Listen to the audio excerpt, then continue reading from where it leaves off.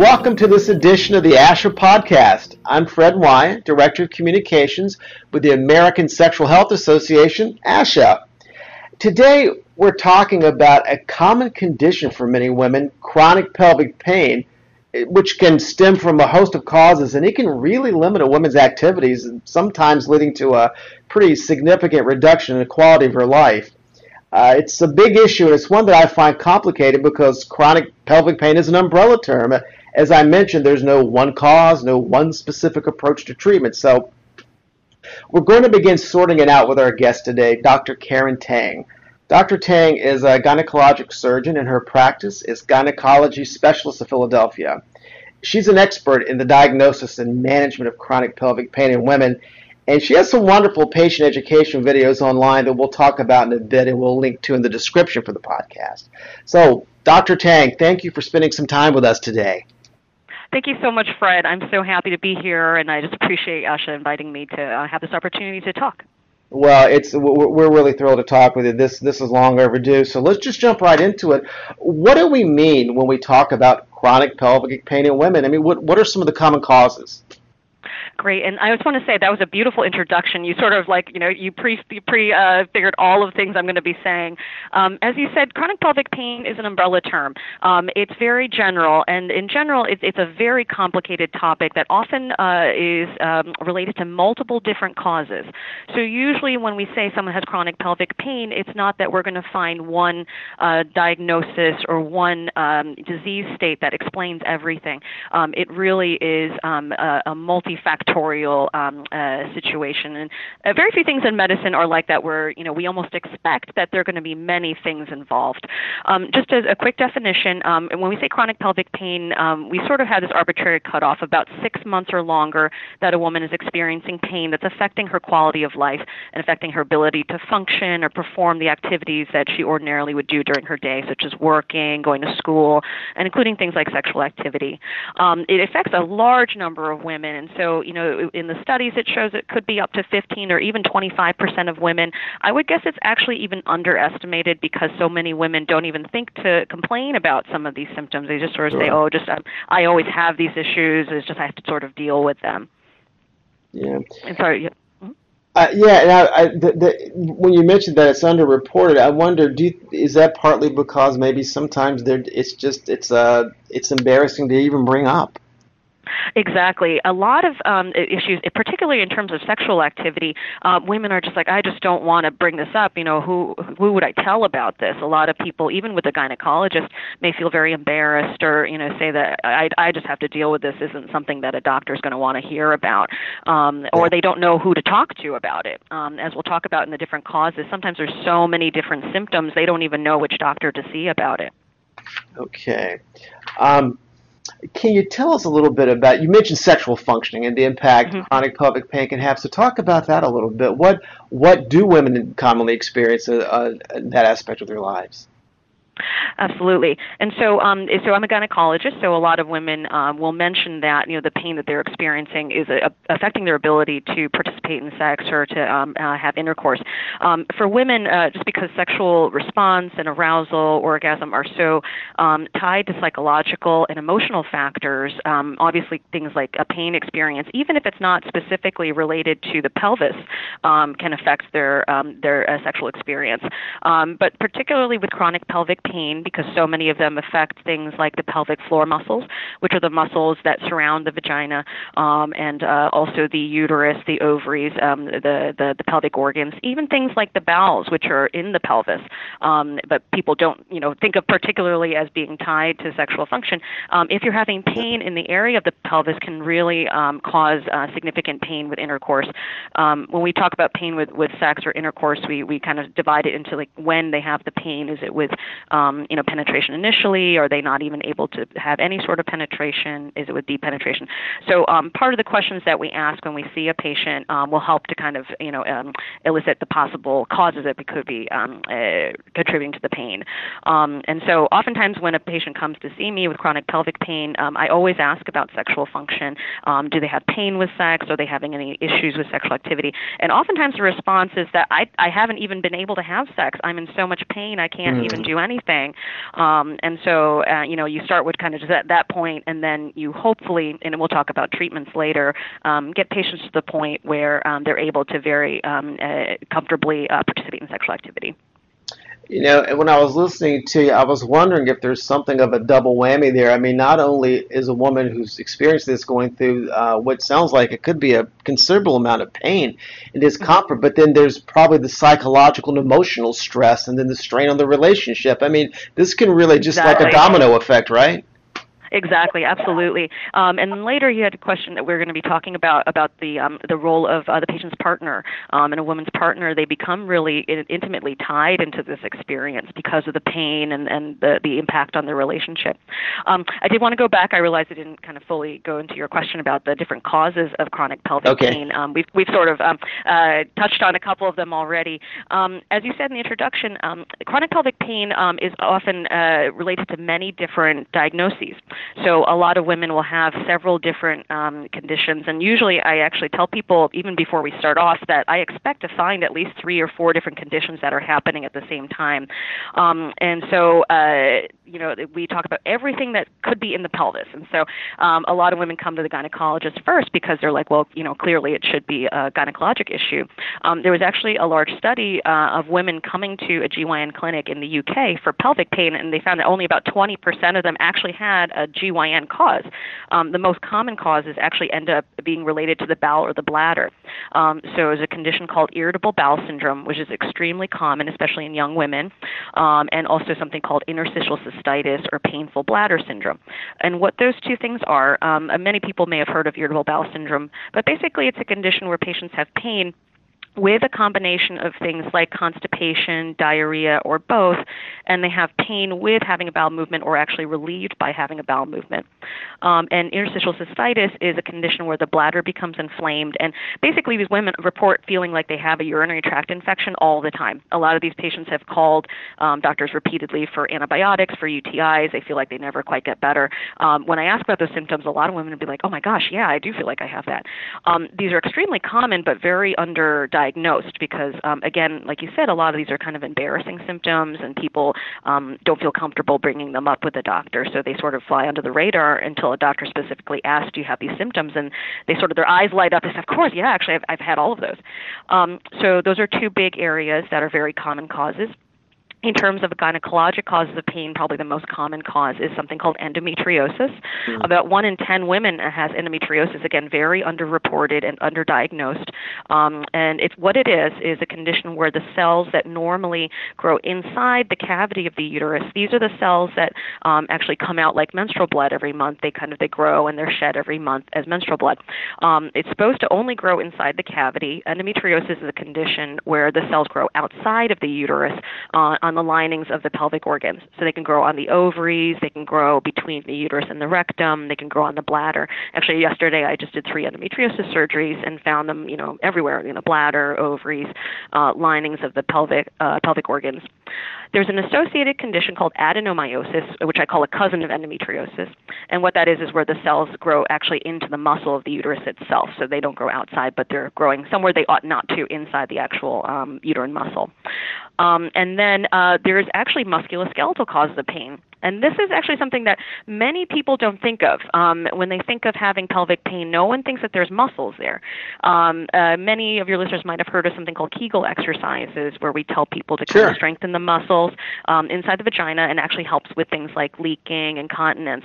But some people may not realize is that you can actually have overspasm of those muscles, and that can be a cause of pain. In fact, it's extremely common. It's something that I find very, very frequently when I check an exam on women who have pelvic pain. And the reason is because those muscles are located right next to everything else, next to the bowels, next to the uterus, next to possible endometriosis. And just like many things can cause irritation or spasm of your muscles in your back, in your legs, your arms, anything that can cause irritation can cause those muscles to spasm too. So they're often related to having other conditions. They're kind of caused by other conditions. They're actually sometimes caused by common things just like exercise. I found that a lot of women who do a lot of running or certain repetitive exercises where they're doing a lot of motions with their legs, because some of the leg muscles are actually located in the pelvis, that they're actually causing those muscles to get really irritated, and that's a very common cause of pain, which a lot of people don't know about. Even other gynecologists may not know about that. And then very rarely there's things like actual like nerve problems, something called a pudendal neuropathy. Those are very rare. It's something we keep an eye out for, but most of those other things I've discussed are much, much more common. And you touched a little bit before on the impact in terms of depression, anxiety, relationships. There's an extraordinarily high association with having psychosocial issues in women with chronic pelvic pain. And I say it's like a chicken or the egg. Women who have pre-existing depression and anxiety do have a predisposition to experiencing more pain. And then also women with pain obviously will feel depression and anxiety because they're so distressed at having all of this pain. So a huge percentage of women will have depression, anxiety, also things like substance use or abuse related to the pain. So when we talk to women with chronic pelvic pain, we're asking about all of these factors as well, not just their physical symptoms, but also psychosocial and lifestyle issues. That is a lot to unpack. I knew. No. It's wonderful. I mean, as we referenced in the intro, I said it's an umbrella term. It's very complex, but I'm really beginning to see there's a lot of dimensions to this. So the next question I was going to ask is about treatment options, and I can just tell that is not necessarily straightforward either. And you mentioned that women can have like multiple things happening at one time, so it probably is a mixed bag with treatment too, I'm assuming. Absolutely. And part of the thing that we do when we see a women for consultation for pelvic pain is we sort of lay out a framework for it. Part of the difficulty with an experience of chronic pelvic pain for these women, it just feels so chaotic. It feels like there's just so many things happening. They don't know what's going on. And a lot of doctors, too, will feel a little bit overwhelmed when some of these patients come in because they have so many symptoms. I bet. And so part of what we do that helps kind of start the treatment process is we actually just try and organize it, and we make a plan. I always tell people we're making a plan of attack. And so and I tell people that they're going to have several things that they'll end up needing to do and that we'll need to do with them to help manage this process. And so I tell people, number one, we have a treatment team. It's never just one doctor doing one thing that's going to fix everything. Because so often people have 3-4 diagnoses, I tell them they're going to have a good primary care doctor, a good GI doctor, a mental health professional. And that's one that I think a lot of people are surprised that we bring up, but it's so important to the treatment process is to have a good mental health professional that's assisting them. And then oftentimes we're sending them for something called pelvic floor physical therapy, which again blows a lot of people's minds. They've never even heard of that before, but it's extremely commonly used by pelvic pain specialists, just because so often there is a muscle condition. They also help, too, with things like the bowel and bladder habits. Actually, they help with things like chronic constipation or bladder issues. And so I tell them, number one, we assemble our treatment team. We figure out who they need to see to address each of the different components. And then we address the different, we call them modalities of treatment, meaning that we think about medications.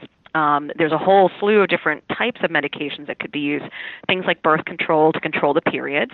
People who have really, really painful periods, we suppress with different types of hormonal birth controls, birth control pills, the Mirena IUD.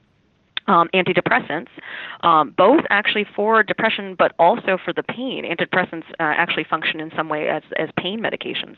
Interestingly, they may function somehow in the brain in terms of processing of pain or on the nerves. Things like muscle relaxants.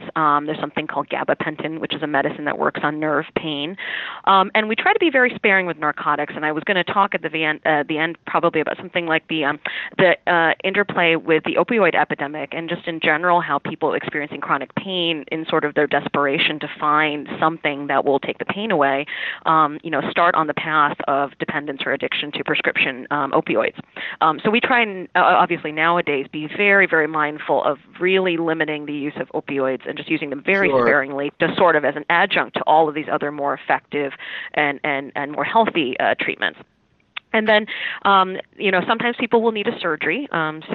Especially for something like endometriosis. Endometriosis is diagnosed surgically, meaning we perform what's called a laparoscopy. We put a camera through small incisions.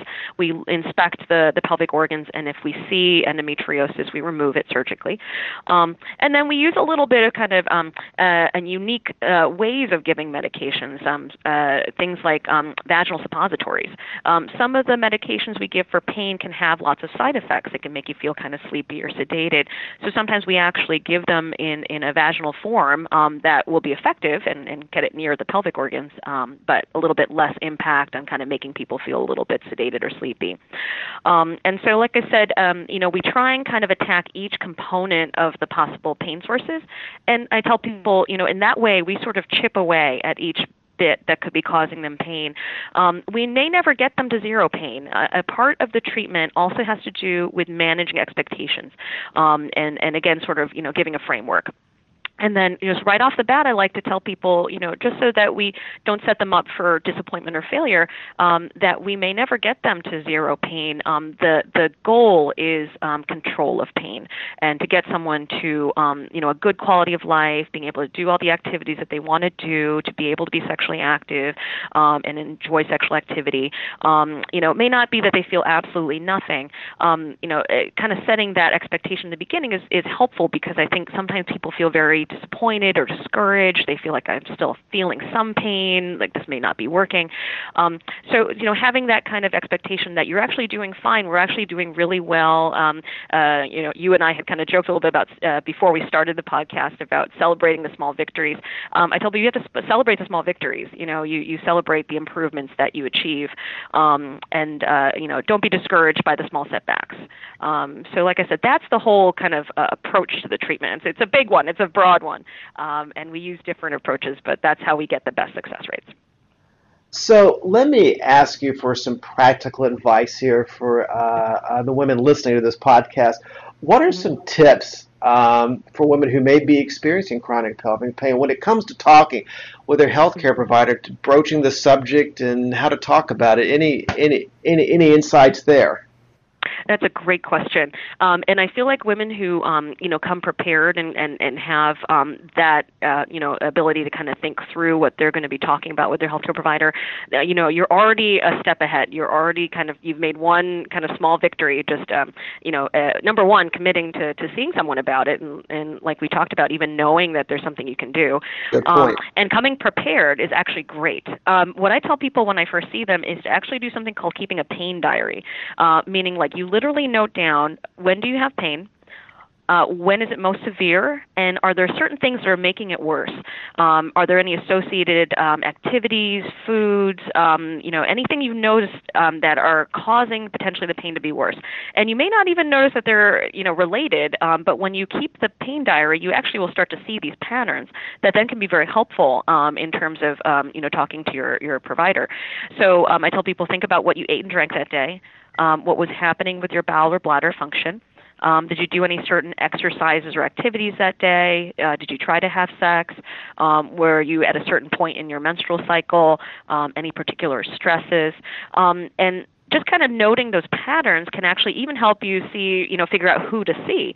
Sometimes patients are just so confused as to, which doctor do I even see for this, that they may notice, wow, actually a lot of these pain experiences are with my bowel function. Oh, I should see, my primary care or a GI doctor. Or it's almost always when I have my period, or with sex, I should see a gynecologist. So step number one is just trying to get a little bit more information, and that will be really helpful too for your doctor to be able to kind of sift through, what could be going on. Oftentimes, when we first take the history, we already have, I feel like 90% of the information we need to kind of figure out what's happening. So having the woman, really kind of think through the details of what she's feeling will help with that process greatly. And then the other advice I'd give is to try and find doctors who specialize in chronic pain. They're more more likely to know what to look for in a history and an exam. General OBGYNs are fantastic. They have to kind of master a lot of women's health, but they may not necessarily be very experienced in doing a pelvic floor muscle exam.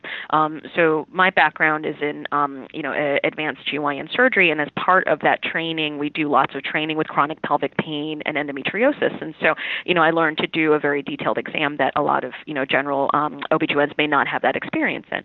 And then also, providers who are used to dealing with chronic pain patients are just a little bit more, it's a little bit more common and a little bit more, day to day.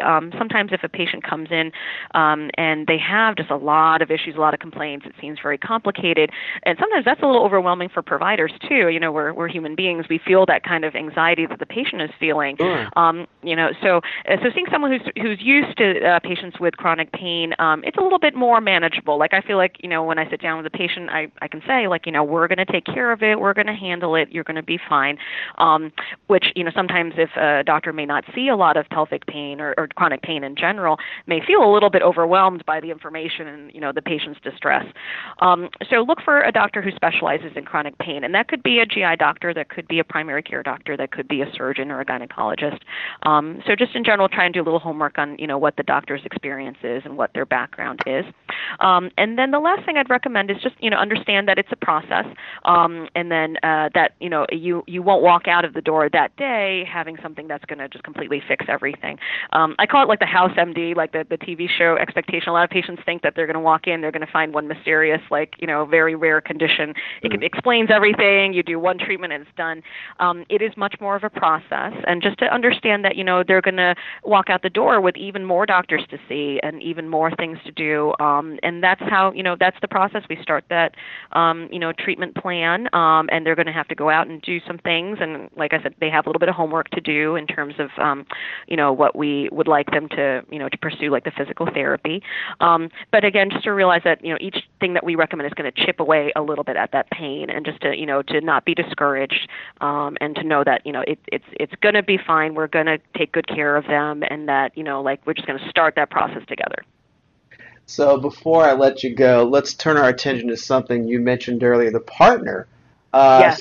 So yeah, I mean, this is a key component. So what does the partner need to know to support the woman and maybe make her maybe ease the discomfort?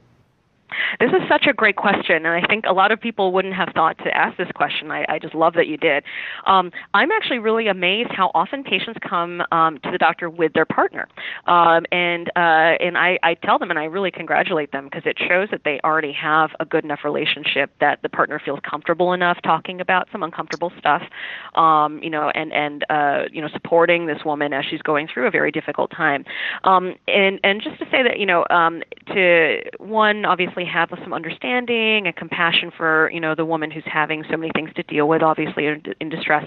I tell the partners when they come in that, they're sort of as much a part of it on the day-to-day as the patient is. They're seeing them suffer. They're seeing them have this discomfort, and obviously, it's affecting sexual activity that, that's affecting their quality of life as well. And so, I tell the patients sometimes too to be mindful of how it is affecting their partner. I think a lot of people who are going through chronic illnesses sometimes, not unleash, but they know that their partners and loved ones love them, and that they're a safe place to kind of to complain or to express their frustrations. And sometimes they may not necessarily realize that it's affecting their partner and causing a lot of stress as well, and that they're feeling this experience of discomfort and distress just as much as are in some ways. So there's a little bit kind of on the part of each partner that they have to have some understanding for the other, to know that this is something that they're going to have to support each other through, and to have some compassion and patience. And I tell the partners too that they may actually benefit from counseling as well, just like the caregiver for any patient going through a serious illness. They're going to have a lot of frustrations and stresses, and so they may actually want to consider seeing like a therapist psychologist to help with processing this whole process as well. And then just to work on communication, to talk about their needs and what they need from each other.